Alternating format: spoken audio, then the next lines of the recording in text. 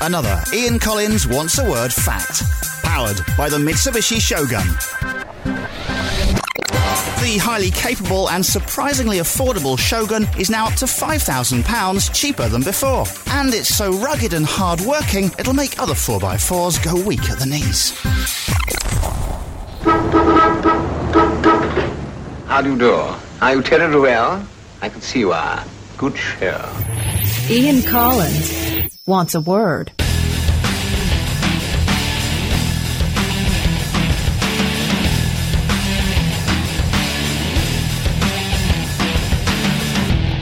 Oh, you couldn't make it up, could you, Kev? Here's an email, by the way. Did you know we got an email from Mark in Evesham, wherever the hell that is?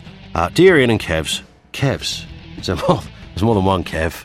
Dear Ian and all the Kevs, do yourself a rather beautiful favour and please try and book the legend and entity that is Chris Moyles as a guest on your podcast. Why wouldn't you? Says Mark in Evesham. Why wouldn't we, Kev? Let's think about that for a second. Oh, yeah, that's right, because he's a bit of a...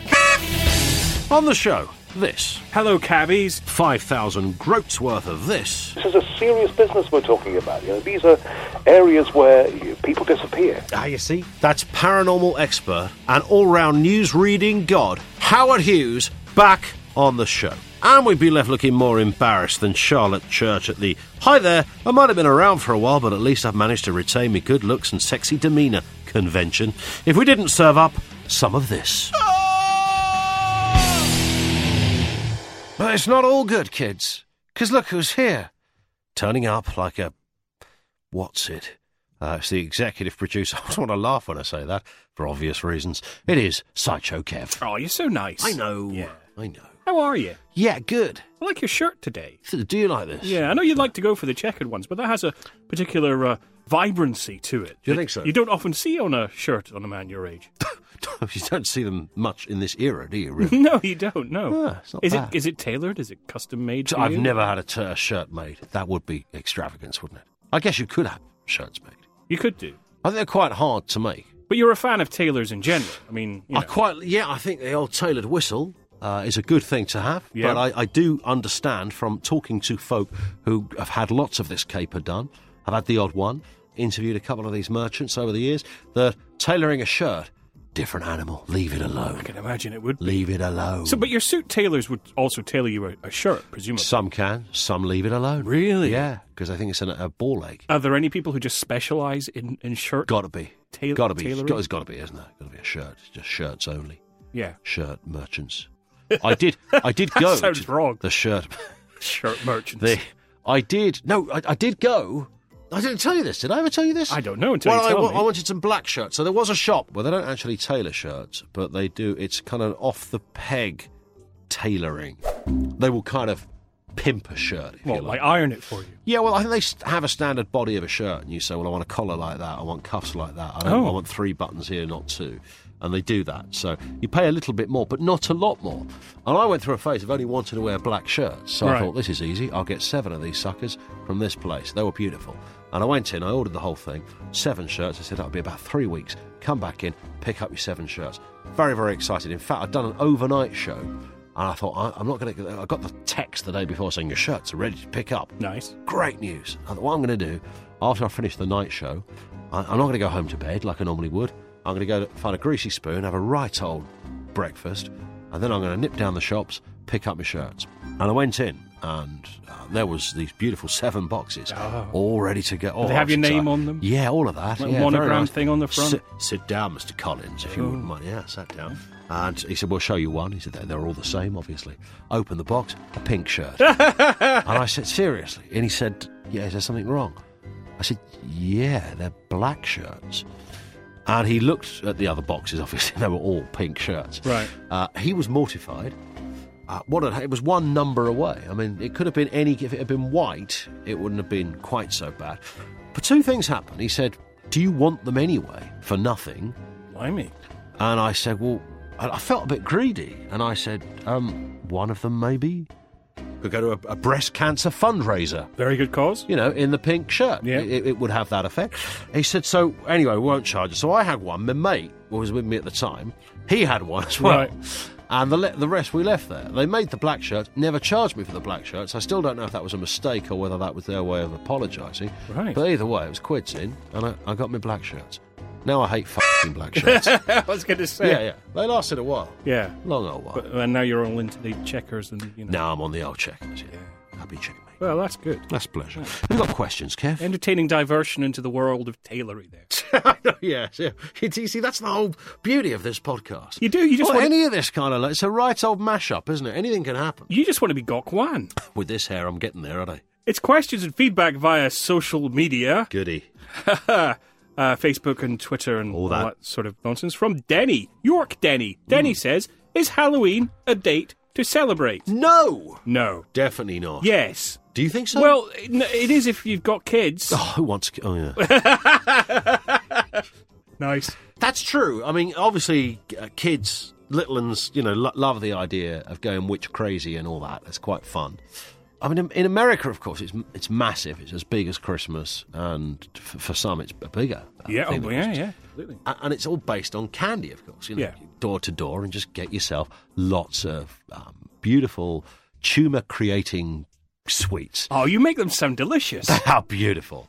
Yeah, just essentially buy your kid several bags of sugar.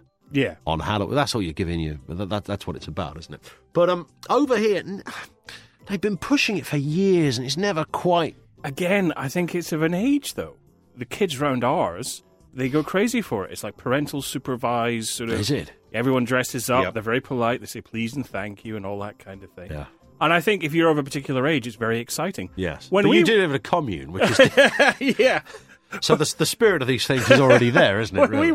When we were kids back in the 1800s, it was in Scotland, up around Ballyhoo, you'd do a little bit of it, but not that much. We did a little bit of it, and it was, if we're perfectly honest, the little bit we did was really based on hoping that we'd do the trick rather than get the treat, because we thought that was much more fun. Yeah. But then, obviously, growing up in and around Bromley, essentially a trick was nicking your car. So not fun for people in that neck of the woods, Yeah. Trick or treat, no thank you, somebody put your windows in. Well, you just hope that the treat would be like, oh, we don't have any sweets, that's fine. Give me some money. I think the whole Halloween thing should be banned. Two reasons, really. Because we're off that week. Yes, we are. Yeah, we're not doing a podcast that week. Because we're out trick We're or out treating all week. celebrating Yeah. Halloween. We're doing a week long. But it should be banned for no other reason than the phrase or the word jack-o'-lantern. Yeah, fair enough. That's just annoying. When was the last time you scooped out a pumpkin, Kev? I don't think I can answer that. I don't think you should. From Bob the Bifton. I don't even know what that means. Scientists say they've discovered a way to bind photos. I love the fact that somebody is writing to us. They're open eyes. Scientists. Why are you telling us this? Scientists. People email me. Right. Do they think this is tomorrow's world? We mentioned... they seem to think we're like on the Big Bang Theory or something. I'm happy with that. I mentioned something about space, and then people start sending me shit via email about science. We get a lot of sort of quantum physics type, a disproportionate amount. I love a bit of quantum theory. That's Nothing all wrong right. with that. Yeah. Anyway, Bob says, scientists say... Okay, dear Ian and Kev, scientists say they've discovered a way to bind photons together in order to form a new molecule, which effectively means that Star Wars lightsabers will become a reality. What's the first thing you chop up? The first thing I would do before I would use one is get onto YouTube and rewatch for the 500th time the doofus that filled a fluorescent light with petrol. I'm sure you've seen this. I think I have. And decided that the way to do this was to set fire to it, and all manner of inflammable hilarity ensued, as you can imagine. What the first thing I chop up? I don't know. The laser beam thing. Had one of those. Did you have one as a kid? The plastic of course. thing with? Everybody had got one of now. those. I'm not joking. Have you got a better one now? Because the one as a kid was essentially plastic, and it was just essentially an elongated torch. Yes. Well, this still is, but it makes a noise now. Yeah, but some of them are a little... You can get some good memorabilia stuff. And I think there's a website where you can have a lightsaber shafts custom made. Really? You can order your own custom made shaft online, which is pretty cool. But I think the thing is that in terms of practical science, they're not obviously going to give you a lightsaber to walk around with and like start. Just be decapitation crazy. You can't, because you'd start chopping down old men in the street to see if they do the same. Is there thing anything that the Obi-Wan lightsaber Kenobi cannot did. chop down? I don't know. I'm not George Lucas. Is there something that it's that is impenetrable to a whack from a saber? I don't know. Yeah, but what I'm saying is that because this is your terrain and territory, all that yeah. sci-fi guff, so you would know whether there's something, the saber. Don't try this; it will never work. Well, Luke. but again, I mean, your fictional lightsaber and your actual lightsaber are two different things. So yes. you'd have to talk to a scientist about that. But what I think, in terms of practical usage, having a little lightsaber so that you could cut your cheese, I think would be kind of cool. It would also melt your cheese, wouldn't it? We need to get a scientist on. Yeah. We'll get our science correspondent, Mark Fox-Smith, back on at some point. That's a good idea. And He's ask due him, another visit. Yes, ask him about lightsabers. Lightsabers. Can he build us one? Yeah. He could build us a lightsaber, Ian. Do you know, I can't call him and ask him. You can't. Because he doesn't shut the fuck up. When you ring him and say, Mark, you're going to come on the podcast? He'll say, yeah, what do you want to talk about? And I'll say, what about lightsabers? And he'll go, I love lightsabers. And then, I kid you not, he will go into 60 minutes worth of anecdotes and stories about lightsabers, Star Wars, the possibilities, how he almost met George Lucas, which would probably be a true story. Yeah. I think wasn't he an extra in Doctor Who? Doctor Who, wasn't he? Yeah, so it's kind of like, I'd have Mark on every week in an ideal world. I just don't want to talk to him that much. Fair enough. Via Twitter, it's Mike Skinner, apparently. Are you two lightweights fans of Jonathan and Charlotte? Who? Jonathan and Charlotte are, I think, the large lad, I say that kindly, Yeah. who either won or came somewhere in Britain's Got Talent, and his singing partner, and they turned up on Britain's Got Talent either last year or the year before, and they sang, and he did the sort of opera thing, because he was a big lad. He had the sort of Pavarotti thing going on. People right. thought he looked like an opera singer in a cliched, but frankly rather stereotypical and a little bit outrageous sense of the word, and that he sounded like one. He didn't. He just did that wobbly voice thing that people think you're an opera singer, but if you went in front of the National Opera in this country, you'd be booed off stage within about half a second. Right. See Paul Potts for more detail on that. And then Simon... Yeah, I don't like your girlfriend, mate. Good on you, loves. Great, loves a bit of operas. It's all lovely stuff, but ditch the chick. And that was it, really. No, I want to see that on my TV now. I want to see Bates critiquing acts on the television. That would be amazing. I want to see Bates presenting a show called Ditch the Chick. Good evening. Welcome to Ditch the Chick. This week, this. Andre, get Smooth Radio on the phone. We've got an idea. So Cowell said, I like you, Jonathan, if this is the couple we're talking about, but I don't like her, and she was clearly weaker than him as a singer. And he said, he was a very nervous lad. I think he'd had a bit of a rough time at school, because he was a big lad, but he was a really nice bloke, as is so often the case. Okay. He clearly had a talent too. I'm just what I'm saying. He's not an international opera singer. He's a guy that sounds like an opera singer, and that seems to be the way. If you're a bit unsure about where you sit in terms of talent, is your voice any good? If you can sort of sound a bit like an opera singer, they will just love you. Yes, because they will think you're do that Nessun Dorma thing, and the audience will erupt. They haven't got a fucking clue whether you're good, bad, or ugly. You just sound a bit like an opera singer. So that seems to be the way forward. Upshot of all of this is that Jonathan and Charlotte did, in fact, sign, I understand, a rather tasty record deal. Okay. Not sure if it's via Cowell or somebody else, and I think they're actually doing all right, which is amazing, really, because she, in my view, was not the best, and he was only all right. Who knew, eh? TV talent shows would come to this. Yep. I yearned for the days of New Faces, whatever that was. Can I just say, if that isn't Jonathan and Charlotte, who I'm talking about, I do apologise to whoever Jonathan and Charlotte might be. Yeah. Yeah. From Hampstead Sally, they're making new clangers. Will Ian Collins be reprising his most famous role as the Iron Chicken? Is that right? I see. Ian Collins, Iron Chicken. Yes. Makes sense. I'd rather be the Soup Dragon. Well, the clangers are coming back, though. Got to be happy about that. I only wish I knew, as a kid, that they were made, the clangers were made 20 minutes up the road from where I lived. Really? Which I didn't know, made in Canterbury, just outside. Oh. And as was Bagpuss as well. So Oliver Postgate, who was churning this stuff out from his... Well, they were all invented in his house. I think they were probably filmed there as well. I assume they. Well, they his probably would. son is involved in the new production. He's now taking it over, isn't it? I saw a TV reporter handling two of the clangers, and what's interesting is that if you handle a clanger, much like fingering the Magna Carta, you have to wear a pair of white gloves. Oh, okay. Yeah. Either that or the reporter had eczema, I don't know. But he was wearing the sort of white gloves while holding two clangers. While manipulating his clangers. The clangage. Yeah. And yes, it was great. So they're coming back. It was always... a carry-on film, this podcast, isn't it? Really? It's always slightly mental. Dev the Blue asks, was Sideshow Kev the Milky Bar kid when he was young? Yes. From Colm. I despair at the state of modern chip shops. What happened? Modern chip shops. I don't know why people want our views on it. Not back into the chunky chip argument. Well, I think in general, though, and I think this is something which you would agree with, the general standard of your chip shop is it's dipped a little, hasn't it? Strangely enough, not far from where I am at the moment, there's a bloke opening a chippy, and there's a sign up saying open in 2 weeks. And inside there, he's got all the kit. And I was looking, I went past it, and I thought, that must be massively expensive. You've got to shift a lot of portions just to pay for your fryer.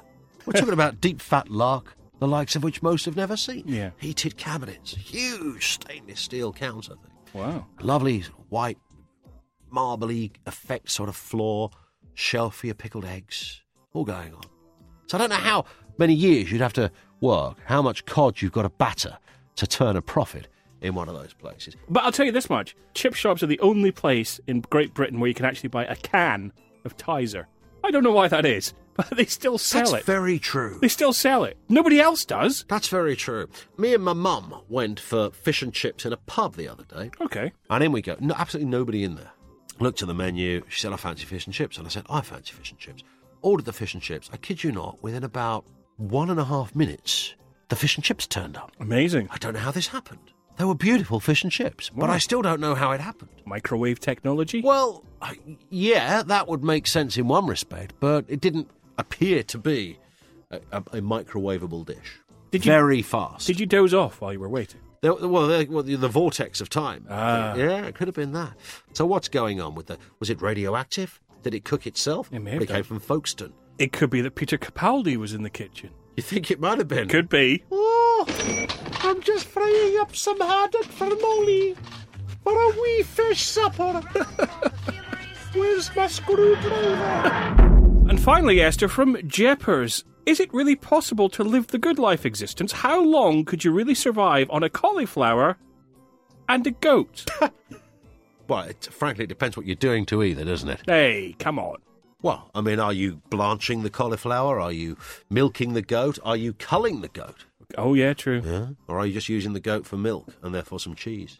I don't know how many people really do the full good life experience. You can make some carrots. You grow anything in the old commune? I grew some potatoes. What's the most success you've had with a bag of seeds? L-shaped carrots. L-shaped carrots. Because I thought, well, I'm going to grow these. I won't put them in the ground because you didn't want to put stuff in the ground, do you? So I put them in a tub, and they grew very well. But when they got to the bottom, they sort of grew along the bottom, so they were L-shaped. Did you eat them? Yeah. They were sort of delicious. Yeah? Yeah. There's no punchline. You need to patent the L-shaped carrot. The L-shaped carrot. Yeah, because they're only orange artificially, aren't they? They were only, I think wasn't it William of Orange or something? Really? I think there's some story about that they were made orange in his name or something. How strange. But originally they're either purple or white or something. So they made them orange, and then everybody expects them to be orange now. And the oranger, the better. But of course, as we grow stuff organically. Are you suggesting that they dye carrots? Essentially, yeah. They're really? Painted with Dulux. Okay. Not in supermarkets, where it's all natural. No, of course. If you've got any questions you'd like to send our way, kev@onceaword.com, ian@onceaword.com. We've got Howard Hughes. Oh, he's very good. I mean, we know he's a news-reading, journalistic god. We know that. His pedigree is there for all to see. But in addition, what was, I was tempted to say a sideline, but, sort of fast becoming a rather large presence in this particular genre. He's an expert on paranormal data. He is. He's got the big 5 questions coming up a little later. Welcome to the world of tomorrow! Here we go, kids. It is that time again. Your suggestions for how to make the world a better place. Some things in life just need a swift rethink, a reworking, a rewiring of ideas in order to improve, usurp, or just outshine the status quo. Join us now, brethren, as we ask you for your suggestions on making life just a tad easier than it was yesterday. Welcome to our workshop. That was great. Wasn't bad, was it? And we have plenty, Kev. Have you got any? I have two. Okay. As a matter of fact. Yeah. Now, this seems to be... Men carry bags. You've got messenger bags, like your little leather satchel there, all that kind of thing. All of that. You've got, ladies obviously have handbags. Handbags. Or purses, as I hear them being referred to now in an American manner, which has to stop. Is that starting to happen? It is a little bit, yeah. Really? Okay. Yeah. You've also got a lot of guys carrying purses. You do, The kind of what used to once be called a continental wallet, which sounds like something else, doesn't it, really? Yeah, it does a bit. Anyway.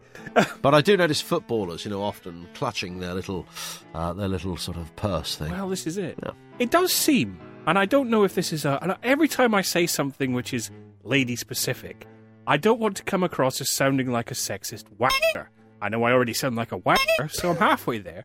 But it does seem to be that ladies who keep their mobile phones in their handbag have certain issues. And one of my ways to make the world a better place is very simple. It's a chain that attaches from one end of the bag to the other end is the phone. Therefore, when it rings, you don't have that thing of so many people, mainly ladies, rummaging around in their bag for 20 minutes while their phone blares out, something like the Macarena, and they just can't find it. And I think the person who has the phone in the handbag is happier. Yep. The people around the phone in the handbag are happier. The people who are making the little chain gimmicks are happier. It works perfectly. Isn't it time we just brought back the Bluetooth headset, which frankly has just disappeared? It has a little bit, hasn't it? Well, it was always, I don't know why this was the case, but usually around about, midday on a Sunday morning, you'd go for the usual retail stroll through somewhere like Comet. You usually saw a rather large guy with a bunch of keys on his belt, like a jailer, and an over-ambitious Bluetooth headset attached to his ear. Yes, very true. Mooching around as if he was the police. The whole idea of being hands-free doesn't. But you're missing something here. Your bag rummager, when the phone rings, is then going to be rummaging through the bag for the Bluetooth headset. So, either way. Unless you have it on all the time. My other one is a very serious political point, because occasionally we do touch on political things here. So I feel the need to make a suggestion to the current Prime Minister of the country, Mr. David Cameron. Yep. I mean, let's face it, he's not having a good time, but I can guarantee away he could win the next election. This is a guarantee. And it's so startlingly obvious. Oh. You're talking about policies. You're talking about coalition governments. Yeah. You've got Miliband with his powered rocket. You've got all of this going on. All Cameron has to do, very simply, free beer and peanuts for 30 minutes on a Friday night at 5:30. Brilliant. You're going to win. You announced that. Minimal cost. Look what happens. How long for, though? 15 years. No. How long does it go on for on a Friday? Oh, just for half an hour. So for half an hour, you get free beer. Free beer and nuts. The country would just be pissed. Pissed in and half an hour. OD on nuts. In half an hour. You imagine the lawsuits from people with nut allergies. If you've got nut allergies, you can have some crisps made in You can get, factory. so there'll be a nut-friendly option. Yeah, of course. An allergy-friendly option. Yeah, or some cheese. Cut with a lightsaber. Now you're talking.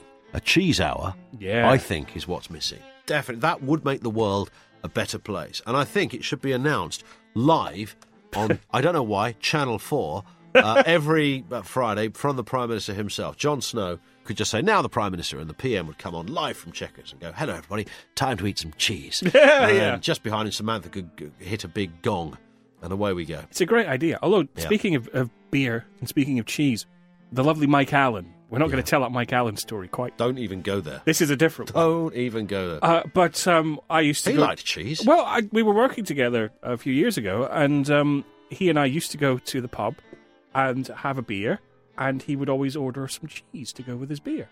Beer and cheese. It actually Hang on, what sort of pub do you buy cheese from? So he ordered some cheese. He said, I'm hungry. Could I have some cheese? And they said, yes, no charge. No charge for the cheese. So what, cheese behind the bar in the same capacity as little crisps? Restaurant-y, in little sort of kitchen thing. Oh, I see. So you mean like a plate of cheese. Well, they'd have cheese to put in dishes. So he would ask for some cheese. And That's odd, isn't it? Have his beer, and he'd have It's his like asking cheese. for an onion. Well, no, because you're not going to sit chomping on an onion, are you? You might do. I suppose so. Only with cheese. Here's a couple. I'd like to reintroduce the quill and the art. I'll expand on this. The art of letter writing. Right. But only for a specific area, and that is for those who want to complain about radio and television programs.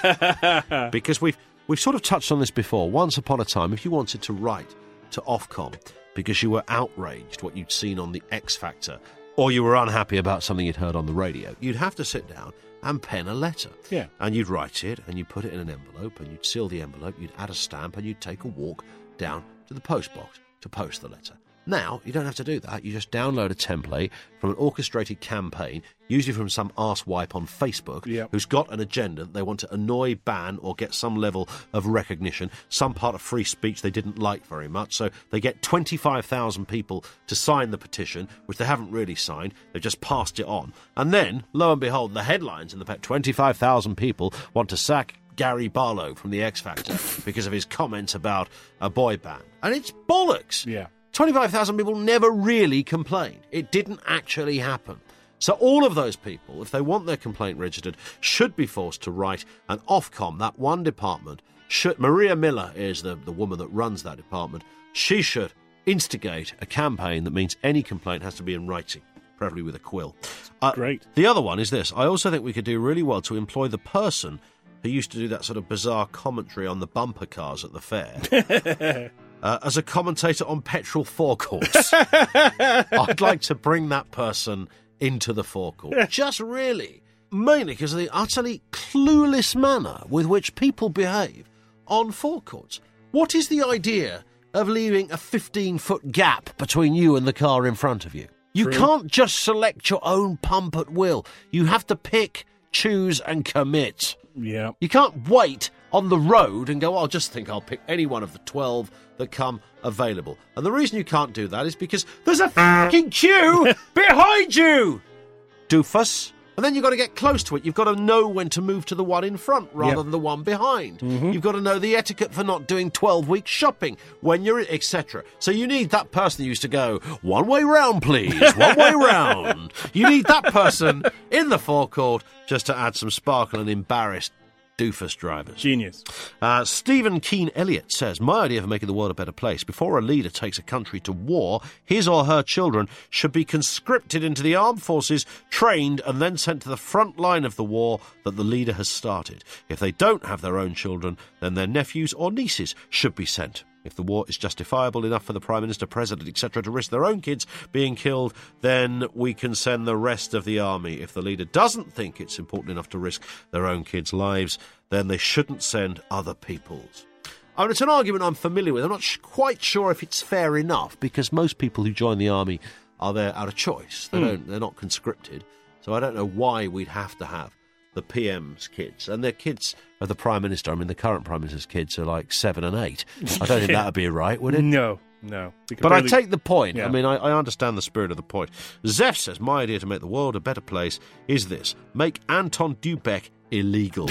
That is all. Good point. Phil, the Mad Monk from Maidenhead, says police officers should not be armed with batons or guns, but with a lion on a leash. I like this. How much crime do you seriously think would be committed if the average dodgy tea leaf thought he was going to have his arse eaten by one of Africa's finest every time he went out with his swag bag? Under the light of a silvery moon, suddenly you'd hear, Roger, 1-4, please let the bag go, otherwise we release the lion. Followed by a massive roar. Genius. Yeah, that would work. Perfect. Jellybean says, my idea to make the world a better place is very simple. It's so simple that I must have missed something. I would like to make it law that every government cabinet post has to be filled with a person who has experience in this area. Makes some sense. Makes perfect sense. Health would be a doctor or a nurse, agriculture, a farming type, that kind of thing. We have a millionaire in the Treasury, so they've made a good start, haven't they, really? But I take the point that if you get somebody who knows what they're doing, the problem is you don't get somebody who's intellectually objective. You get somebody who has an experience, but they have an experience based on solely their own bias, really. Yes. They will never look at the bigger picture. They could only look at it from their own viewpoint, which I know you can sort of always only do. But sometimes being an expert isn't, oddly, necessarily the best qualification. Well explained. This is from Old Man Lucas, who says, Ian and Kev, I would like to make the world a better place. I will do this by the following. I will remove Gary Lineker from all TV programmes. Number 2, I will make the Great British Bake Off compulsory viewing for all kids. Oh. You a viewer? No. And it's one of those things, because people who just love that show, adore it. No, but you know what's going to happen? It's going to BBC One, isn't it? Is it? it? BBC Two. Right. So the little sort of secret status, which is one of the subliminal reasons why people like it, because it's not mainstream. Gotcha. That goes, and then suddenly everything's huge and massive, and you don't want to watch it anymore. Well, no, I don't want to watch it now, though. Me neither. Once you've seen one crust... Carry on. Number 3, says Old Man Lucas, jail Eric Pickles for crimes of abject cattery. And number 4, make everyone own a dog. I quite like that. And finally, Sven says, ways to make the world a better place. Would it not be possible to make the House of Lords a place where only those in working-class jobs are allowed to stand? This would surely give a more balanced outcome for the second chamber and make the place more representative of the average person or worker. Well, it wouldn't give a more balanced outcome. It would give the very opposite. Right, but consider this. He's obviously given that some thought and he's trying to make a serious political point. I'm the jackass who's talking about getting the entire country pissed and eating nuts at 5:30 on a Friday night. I think he's got a fair point. If you would like to make the world a better place, your suggestions, please. Ian at onceaword.com, Kev at onceaword.com. Still to come, Howard Hughes, paranormal man, journalistic god, is on. He's got the big 5 questions. Will he be able to answer all 5? Find out in a bit. Plus, a bit of this. And we take a pause in order to talk about you. Yes, that's you. You work hard, you know what you like, and you know a tasty vehicle when you see one. Just have a think about some of this, because you can now save up to £5,000 on the ultimate 4x4. I'm talking about the Mitsubishi Shogun, with prices starting from just $26,199 and 0% finance across the range. You simply have to check out the website for some very special offers. Mitsubishi-cars.co.uk/Shogun. The Mitsubishi Shogun, always capable, surprisingly affordable. Oh, we like this bit. It's Sideshow. Oh, it's Sideshow. It is. Sideshow. Strange voice. Sound morbid. It's Sideshow, yeah. It's time for the band list. Andre, get your finger out your arse and press the red button that says music for the band list. Band! I have to say, I do like this one, Kev.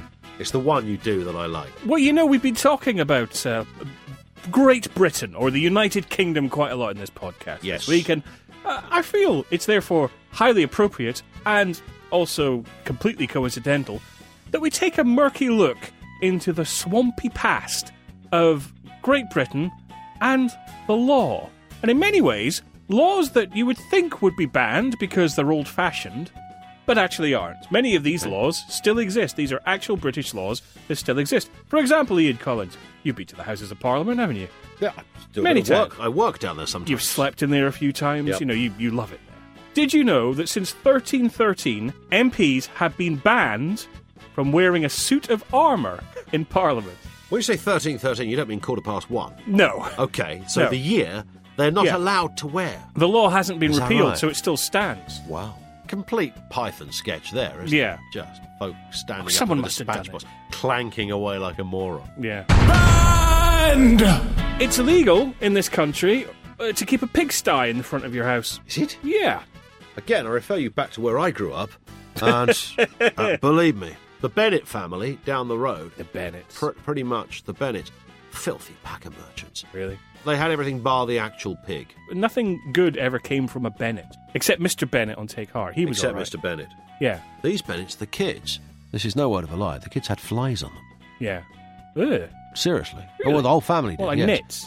Yeah, but actually, like as they walked down the road, flies were around, like swarms of flies. Oh, man. Because they were smelly. The strange thing is, Old Man Bennett was a really nice bloke. Was he? Always used to say hello to us, but we were a bit scared of him because he stank like a polecat. That is banned! It's still an offence to beat or shake any carpet rug or mat in any street in the Metropolitan Police District. Did you know that? Is that right? Yeah. although you are allowed to shake a doormat before 8 a.m. So if you beat your rug... Stop it. If you beat your rug, which obviously is the old kind of, the archetypal sort of East End, scrub the step, beat the rug image, that's technically an arrestable offence. It is. Okay. Well, don't do it, rug merchants. Metropolitan Police Act 1839, Section 60. Oh, okay. Hear about such things. Banned. Hello, cabbies. It's illegal for a cab in the City of London to carry rabid dogs or corpses. Well, that's just common sense, isn't it? It's illegal, That's just though. to stop people murdering people and dogs. Right, no. The corpses, that kind of makes sense. Yes. But, let's say a black cab's rolling through town and it stops and there's a rabid dog on the pavement. She's like, "Roro." Piccadilly. Yeah, it's unlikely to happen. Is there going to be a "you mad, I'm livid" line coming up here? Sausages. That is so f***ing banned. Up to Scotland now. It's an offence to be intoxicated and in charge of a cow. It's Scotland. I like that, yeah. Because I don't know, if you're drunk, what, are you going to, push it in someone's garden? I guess it comes down to the fact that once upon a time, a bit of livestock carried more weight in terms of its value and therefore its significance and therefore your status. So to be drunk in charge of one was kind of like being drunk at work almost. It's part of the Scottish Alcohol Licensing Act of 1872 and Hey. also includes horses and steam engines. Okay. And carries a penalty of over £1,000, excluding the costs of looking after the cow. That's a lot of money. So you'll get £1,000 and then they'll say, "Oh, we had to buy some hay, so we're going to charge you for the hay." Well, why they looked after the cow? Yeah, so your cow was impounded. We had to clean up its cow pattage. So that law goes back to the 1800s. Fascinatingly, the pounding now of cars, the same spirit applies. They will Presumably. load on the so it's not new, the notion of taking something and then charging by the day. I have nothing more to add to that. Me neither. You can follow me on Twitter at sideshow_Kev. Email me, kev@onceaword.com, or ignore me completely. I don't mind. I never wanted to be your friend anyway. Fire and brimstone coming down from the skies. Rivers and seas boiling. 40 years of darkness, earthquakes, volcanoes. The dead rising from the grave. Human sacrifice, dogs and cats living together. That's hysteria. And I promised you, Kev, drop a paranormal detail. Oh, yeah. Who else would you want to have down your line talking paranormal data than top journalist, news reading god, and paranormal expert, I can now say, Mr. Howard Hughes is back on with us. Hey, Ian and Kev, how nice to talk to you. And can I say that you picked the right guy for the gig? You're not wrong. Well, no, I'm not. I'm seldom wrong for long. That's the truth. We looked at all the Howard Hugheses available to us, and it just kept coming back to you, Howard. Well, yes, it would, because there are very few of them, and the most important one is unfortunately dead.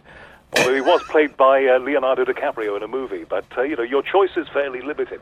Having said that, I can only reiterate that you have come to your one-stop shop for this material. Indeed, who is very much alive. Oh, And, well, maybe after you've answered some of these questions, the authorities might have something to say about that. Hey, don't quip about that. Well, listen, Mike in Herne Bay is our first question. We've got the big five here for you, Howard. Mike says, given the existence of the internet and social networking, will governments ever be able to seriously lie to their people again? Now, of course, that presupposes governments have lied before, and those that subscribe to conspiracy theories and the like will have us believe that they lied over all manner of events right up to the current day. But the spirit of the question there, Howard, is will lying become an impossibility for states?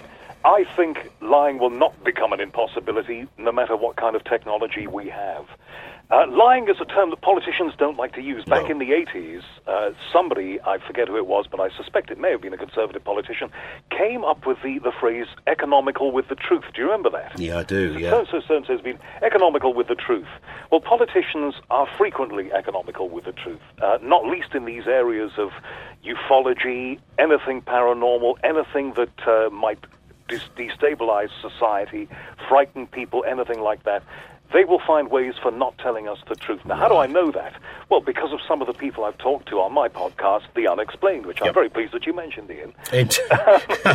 It is frankly, that is the only place you want to be going to, is it not, Kev? The Unexplained podcast. It is. If you want a fuller version of the microcosm of paranormal detail we're discussing here. Well, if you want a total exposition, that is the place to go. But there are people like, for example, a recent interviewee, and I was really pleased to get him.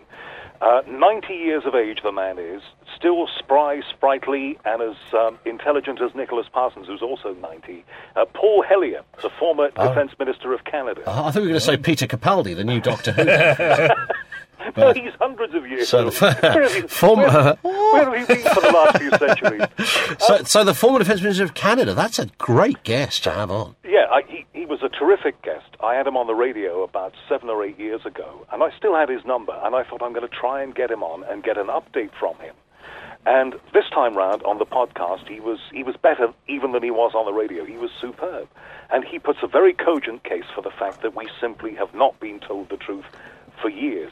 Now, here is a man who was connected to heads of state, connected to people in the Canadian government, connected at the highest level to people in the military. Yeah. And this guy knows, if he is saying that, and at 90 years of age, he's got zero to lose now. Yeah, but I don't want to stereotype here, Howard, but he's Canadian. They thought electricity and hot water was a paranormal trick, didn't they? Up until about 96. I put that point to him. Only at the end of our conversation. No, look, I think you will get a fair and balanced view from a Canadian that you won't get from an American. I think you're right. I love America, and I love Americans, and a lot of my guests are American. Yep. And, if I could live in a different part of the world, I would choose America. But the truth of the matter is that people have in America, in a way that they don't in Canada and in this country, an almost childlike belief, many of them, most of them, that the government is on their side and that nothing bad will happen to them. I don't think you find that I think there's more skepticism elsewhere. Here's another question from Dave the Chicken Man in Newcastle, who says... I wonder how he got that name. These are the standards we're dealing with here, Howard. Dave says, what so far has been the most plausible explanation for people seeing ghosts, and does Howard believe in them? I do, but I'm not entirely sure that they are necessarily the spirits, in inverted commas, of deceased people. I think that ghosts are, from the evidence that I've heard from the many guests that I've talked about on this subject, or talked to on this subject, I think that they're either imprints on a location of an event that happened, and then that event simply runs itself. It was so powerful that it runs itself over and over again, and your brain can pick that up on some level that we don't entirely understand. Mix in the other factor in this, that I think people in many ways are connected. How many times have you thought something and discovered somebody else was thinking the same thing, or come up with an idea and then found out that somebody else was on the same track? This happens all the time, and I think this is part of it. I think it all ties into that. And we have mental capacities that we may have known about thousands of years ago, but we've forgotten about now. But they still exist, and they still impinge on our day-to-day lives. We just simply don't understand them. That's very true. I mean, only the other day, Kev was weeping in the corner. I said, what's wrong? And he said, I don't think I'm very good, which is interesting, because I'd had exactly the same thought. Well, we all have for years. Just an hour or so before. Let's gang up on old Sideshow. Thank you very much, everybody. It's all right, Kev, I won't say anymore. Although there is much I could say. Here's another question. This is from Penny Black, who says, I have a question for Howard. Since you have been presenting paranormal-type programs, have you ever had someone contact you with info that you are not supposed to know? This happens with other forms of journalism and subject areas. Why not the paranormal/intelligence-based issues? Very, very good question, Penny Black. And I can tell you that just weeks ago, another one of my guests mentioned to me in an interview that he had some information based on something that a couple of people had told him that we would be in the UFO field, absolute, utter dynamite. And I said, well, look, I appreciate the fact that you can't tell me what this is now, and I tried all the journalistic ruses for trying to get it out of him anyway, which you do. And he was pretty good. He was closed up like a clam, couldn't get anything out of it. But he did say that this material, if everything went right for him, would be available towards the end of this year. Wow. So watch this space, www.theunexplained.tv, because the guy promised me that if this all comes to pass, he's going to tell me first. There it and is. You know, I'm not pulling your leg here. This is serious material we're talking about. And the man I was talking to, who I won't name for his sake, Sure. I don't doubt, is on to something. All the W's, the unexplained.tv. Right. Oh, yes. Here's one from Ahmed on Facebook who says, do you think outfits like NASA really know stuff that we don't know, or do they just like to create that impression to keep their status and that of their governments happy? NASA in the past, and the best person to talk to about NASA is Richard C. Hoagland, the American space expert who appears on a lot of the big American shows. He worked for NASA for a while, and NASA works on multiple levels. It works on a need-to-know basis, so people working on one level at NASA won't know what people on another level at NASA are doing, so that nobody has the full and complete picture. It's need to know. That's how a lot of organizations work. And if you ever wondered how secrets are kept, that's how it happens. That said, NASA has done things in the past, I'm sure, to protect its budgets. It was less than transparent, for example, when the Challenger space shuttle accident happened, and it took a full investigation at the highest level to bring out that information as to the contractors who were involved and those O-rings, if you remember, the rubber seals that failed. It took a great deal to bring that information out, and it nearly didn't come to light. Does NASA keep things secret? Does it keep things quiet?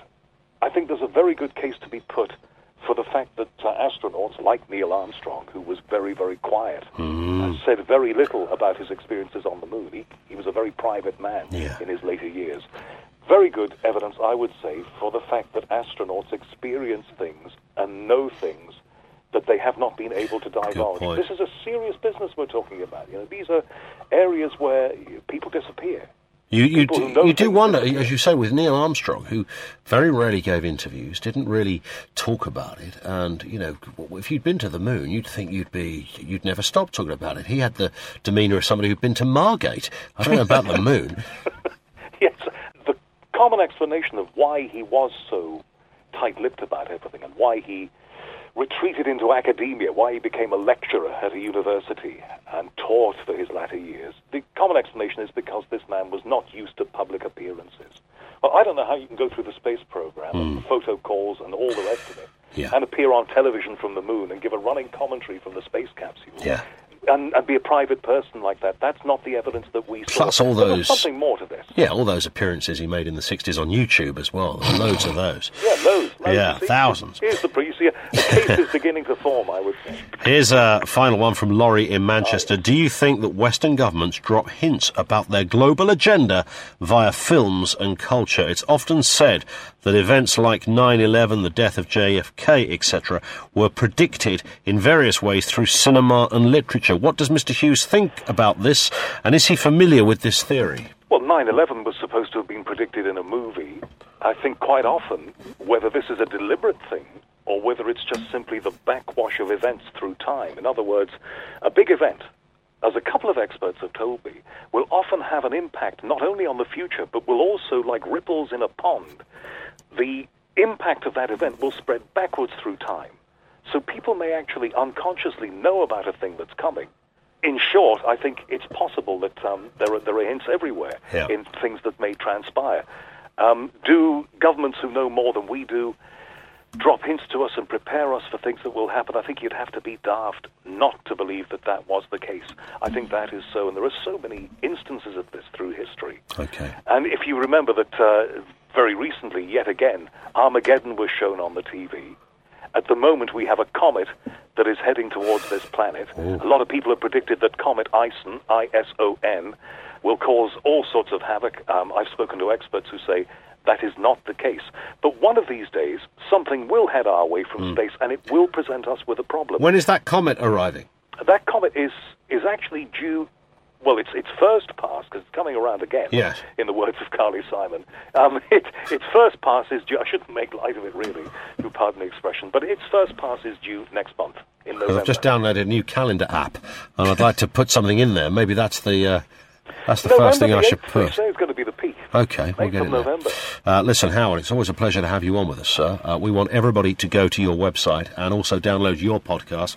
It is all the W's, the unexplained.tv. Lots of information there. And, of course, that podcast, very regular shows from Howard Hughes. And we thank you again, Howard, for joining us here on our podcast, sir. Ian and Kev, you are both gentlemen and scholars. Oh. That is Howard Hughes, everybody. You can't be unhappy about that. Credit stream.